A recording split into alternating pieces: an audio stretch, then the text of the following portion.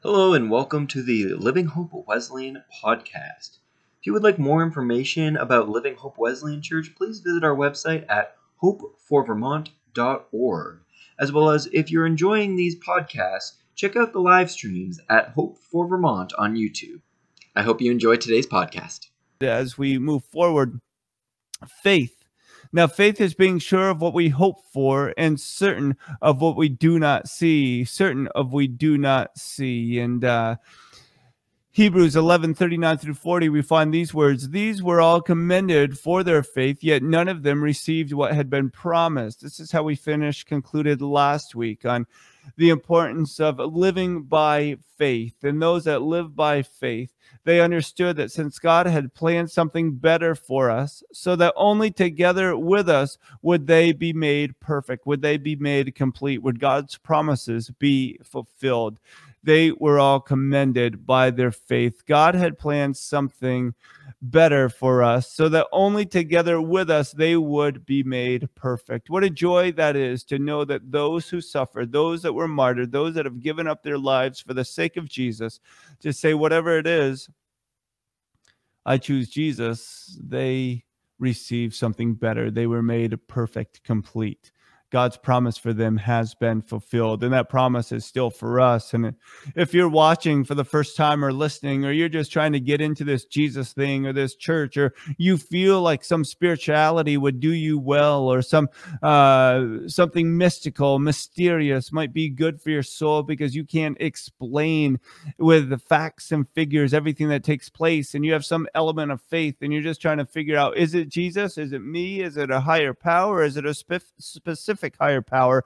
Was there intelligent design? Or if you're just trying to learn about what's taking place, well, here's the place, because now faith is a confidence in what we hope for and assurance about what we do not see. This is a Jesus that loves us so much, the Jesus that answers your questions.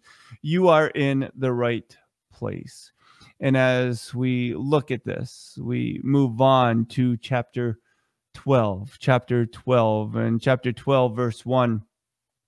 "Therefore, since we are surrounded by such a great cloud of witnesses, let us throw off everything that hinders and the sin that so easily entangles, and let us run with perseverance the race marked out for us." This is a scripture that I've preached on often. This is a verse that many Christians hold on to, with the Olympics coming up, with my daughter being in CrossFit, with so many analogies of sports, and the NBA final is about to begin. Congratulations to the Milwaukee Bucks. I fell asleep during that game. I don't even know why I bring it up. But we think of all the sports thoughts and analogies.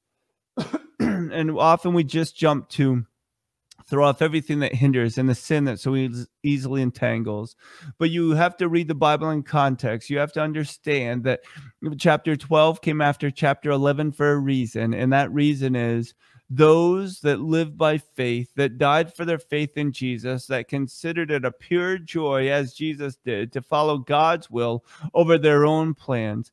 We are surrounded by such a great cloud of witnesses. We are surrounded by those that have given up their lives to obey Jesus, and now they are cheering us on. They are participants in our success. They are there just saying, you can do it. Believe in Jesus, following him. Do not give up. If you've fallen, then we will help you up. Then by our example, you can learn. We are surrounded by such a great cloud of witnesses.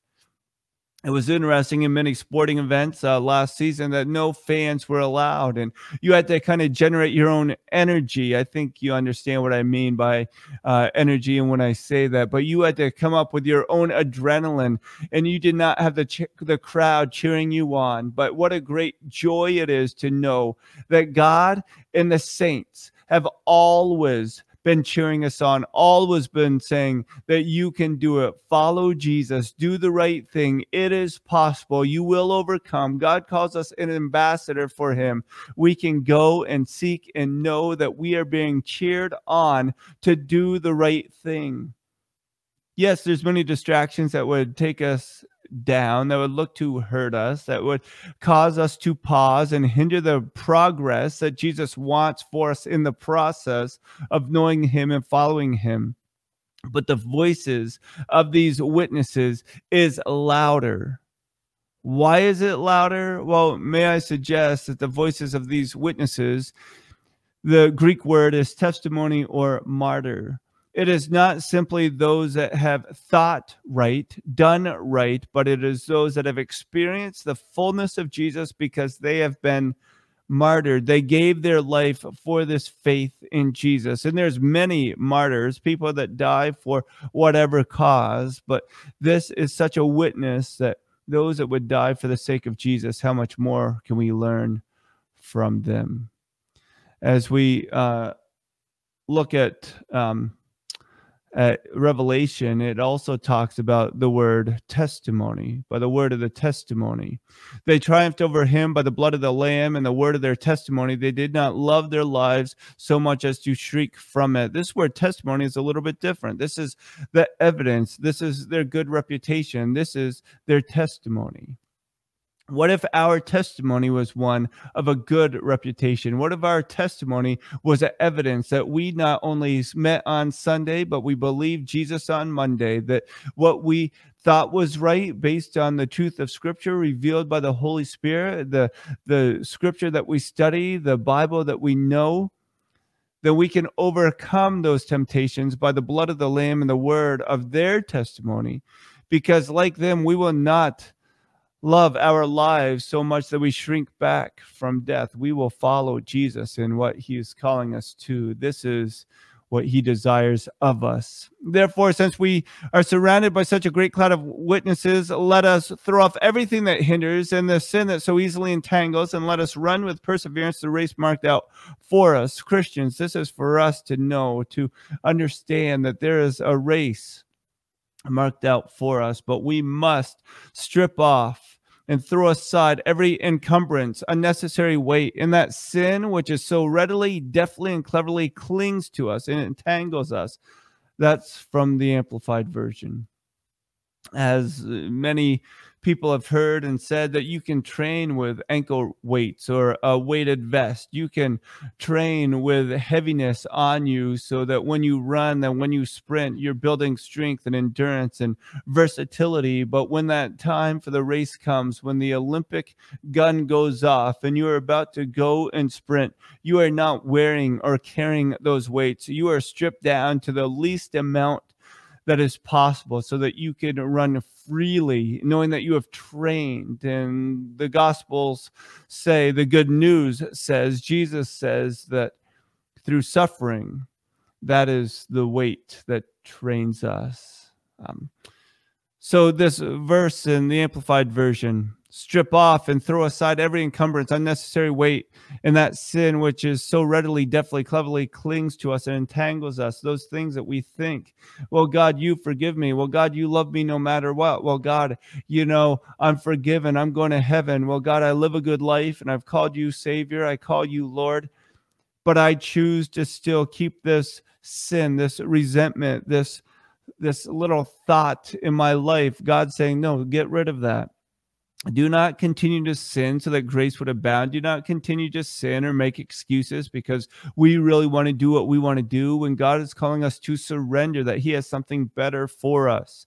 If you were fast enough to run a race in high school and you thought that was a big deal, that was good for that time. But in this illustration, in this analogy, God wants you to be the fastest person on the planet. He wants you to be an Olympic gold medalist. And if you continue just to be content with what you think is the best, you will forget or neglect or not be able to receive the best that God has for you. And God's best says to throw off everything that hinders and the sin that so easily entangles. And the Amplified, it goes on to say, and let us run with patient endurance and steady and active persistence the appointed course of the race that is set before us. Many have said that we live more of a marathon than a sprint. We have to pace ourselves. We have to take in hydration. We have to train properly, but we have to keep going. You need to keep putting that foot in front of the other. Run with patient endurance and steady and active persistence, the appointed course that is set before us. So you need to run the race marked out for us. You need to go after what Jesus is calling us to. I was speaking with a friend the other day, and they were talking about their ministry, and they were just saying, man, I really felt like God was telling us to do as much as possible. And I was so excited about that thought, do as much as possible, as much as possible. And all my dreams, all my thoughts, all my concerns went big time. And then he reflects that the pandemic came. And as much as possible was directly emphasized that you cannot do as much as you hope dreamed, but you can do as much as possible. With God, all things are possible. So he was able to participate in ministry that went beyond what he ever thought was possible in the middle of a pandemic, but as much as possible. What does that mean? Well, I just want us to look at Matthew 25, 14 through 30, the parable of the talents. Maybe a story familiar to most churchgoers. Many of you that are listening, you might be aware, but I just want us to think about this thought. And if it's new for you, then listen in. It's a short story that has a point. That's a parable. Again, it will be like a man going on a journey who called his servants and entrusted his wealth to them. To one, he gave 5 bags of gold, to another 2 bags, and to another 1 bag, each according to his ability. Then he went on his journey. So if you look at this, wait, one guy got 5, one guy got 2, and that poor joker, he only got 1. That's not fair.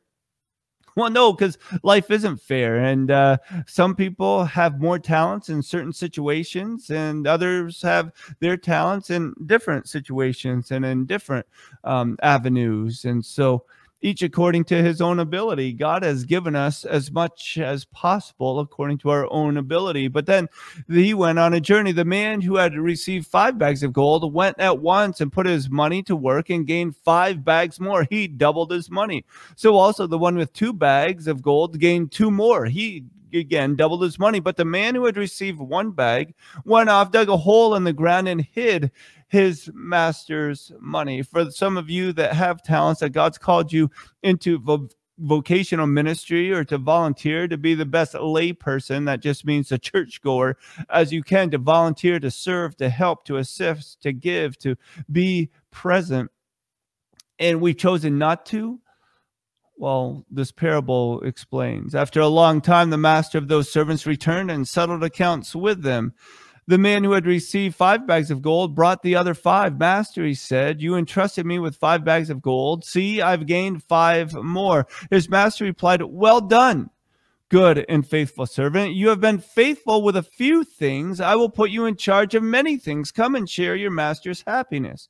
This made me cause for pause, because it said, I entrusted you with a few things. And it's like, no, you entrusted him with the most of the 3 guys. You entrusted him with the most. But according to God, it was just a few things according to his talents, according to how he was created. And verse 22, the man with 2 bags of gold also came. Master, he said, you entrusted me with 2 bags of gold. See, I have gained 2 more. His master replied, well done, good and faithful servant. You have been faithful with a few things. I will put you in charge of many things. Come and share your master's happiness, your master's joy, your master's call on your life. He saw that potential fulfilled.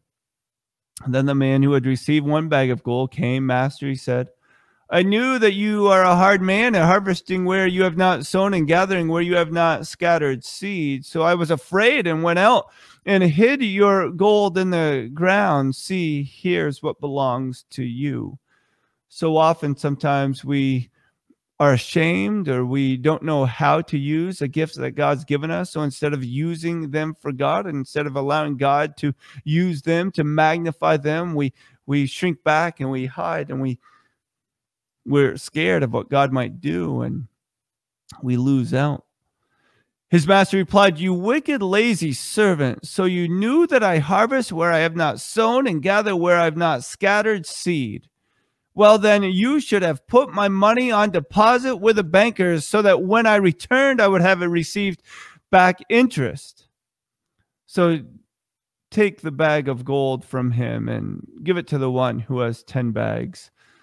For whoever has will be given more, and they will have an abundance. Whoever does not have, even what they will have will be taken from them. In verse 30, and throw that worthless servant outside into the darkness, where there will be weeping and gnashing of teeth. So when you read this, you could read several different angles. Like, that is pretty harsh. That's pretty scary. Why would God do such a thing? Is he a God that's evil? Well, we have to understand it's not talking about salvation in that sense. There's many different layers, but the one layer, it's when God gives you something, use that for him and watch him grow it, watch him multiply it with that fear of knowing. The other servants in this story knew that he was a hard man, and he went and he was powerful, where he sowed where he did not scatter seed. But they believed that the master gave them that gift for a purpose. Do we believe that God will give you a gift for a purpose? And with your salvation, do we allow it to grow? Do we allow it to live where we can help others and just give that life, that hope, that joy to others? Or do we just say, you do not think like me, you do not look like me, you do not even believe the Bible, or you don't follow the Bible, so I'm going to cut you off, I'm going to write you off? Or do we say, let my love for you abound? What if one of those servants would have said, hey, I have 5 or I have 2, and this is what I've done. I want to take you under my wing. I want to teach you how to nurture that gift that the master gave you. I want to help you really understand that there's a plan for your life. What if we as Christians began to mentor, to encourage, to take people out to eat, to meet by a campfire, have a cookout, go kayaking, and just learn that we can spend life with each other and have Jesus overflow out of us, and that he can impact people to know that they can multiply the gift that is dying because they aren't using what God has given to them.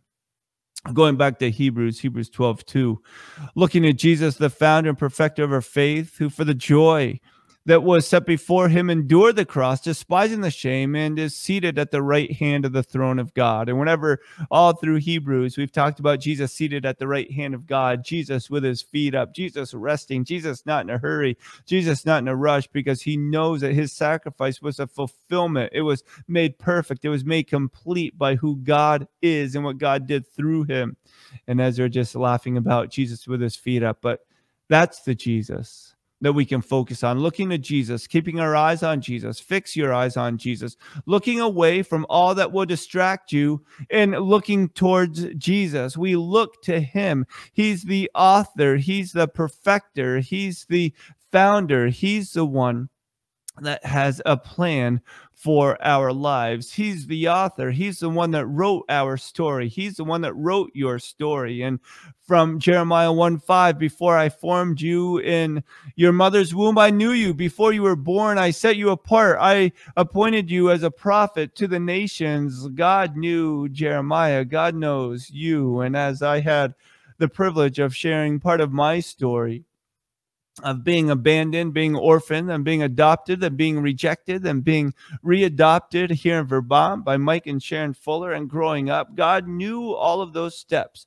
were going to be part of my early story, that God was going to reveal to me and to others that he had a plan for my life, where some would say it was broken, it was fragmented, this is who you are. God is saying, no, this is where you began, but I had a plan for your life that you can grow up in me, you can know my salvation and know my freedom, the healing and hope, the peace that comes from knowing Jesus, and share that joy with others, because he's the author of our story. And as we look at verse 40 of Hebrews 11, since God had planned something better for us, so that only together with us would they be made perfect. God planned something better.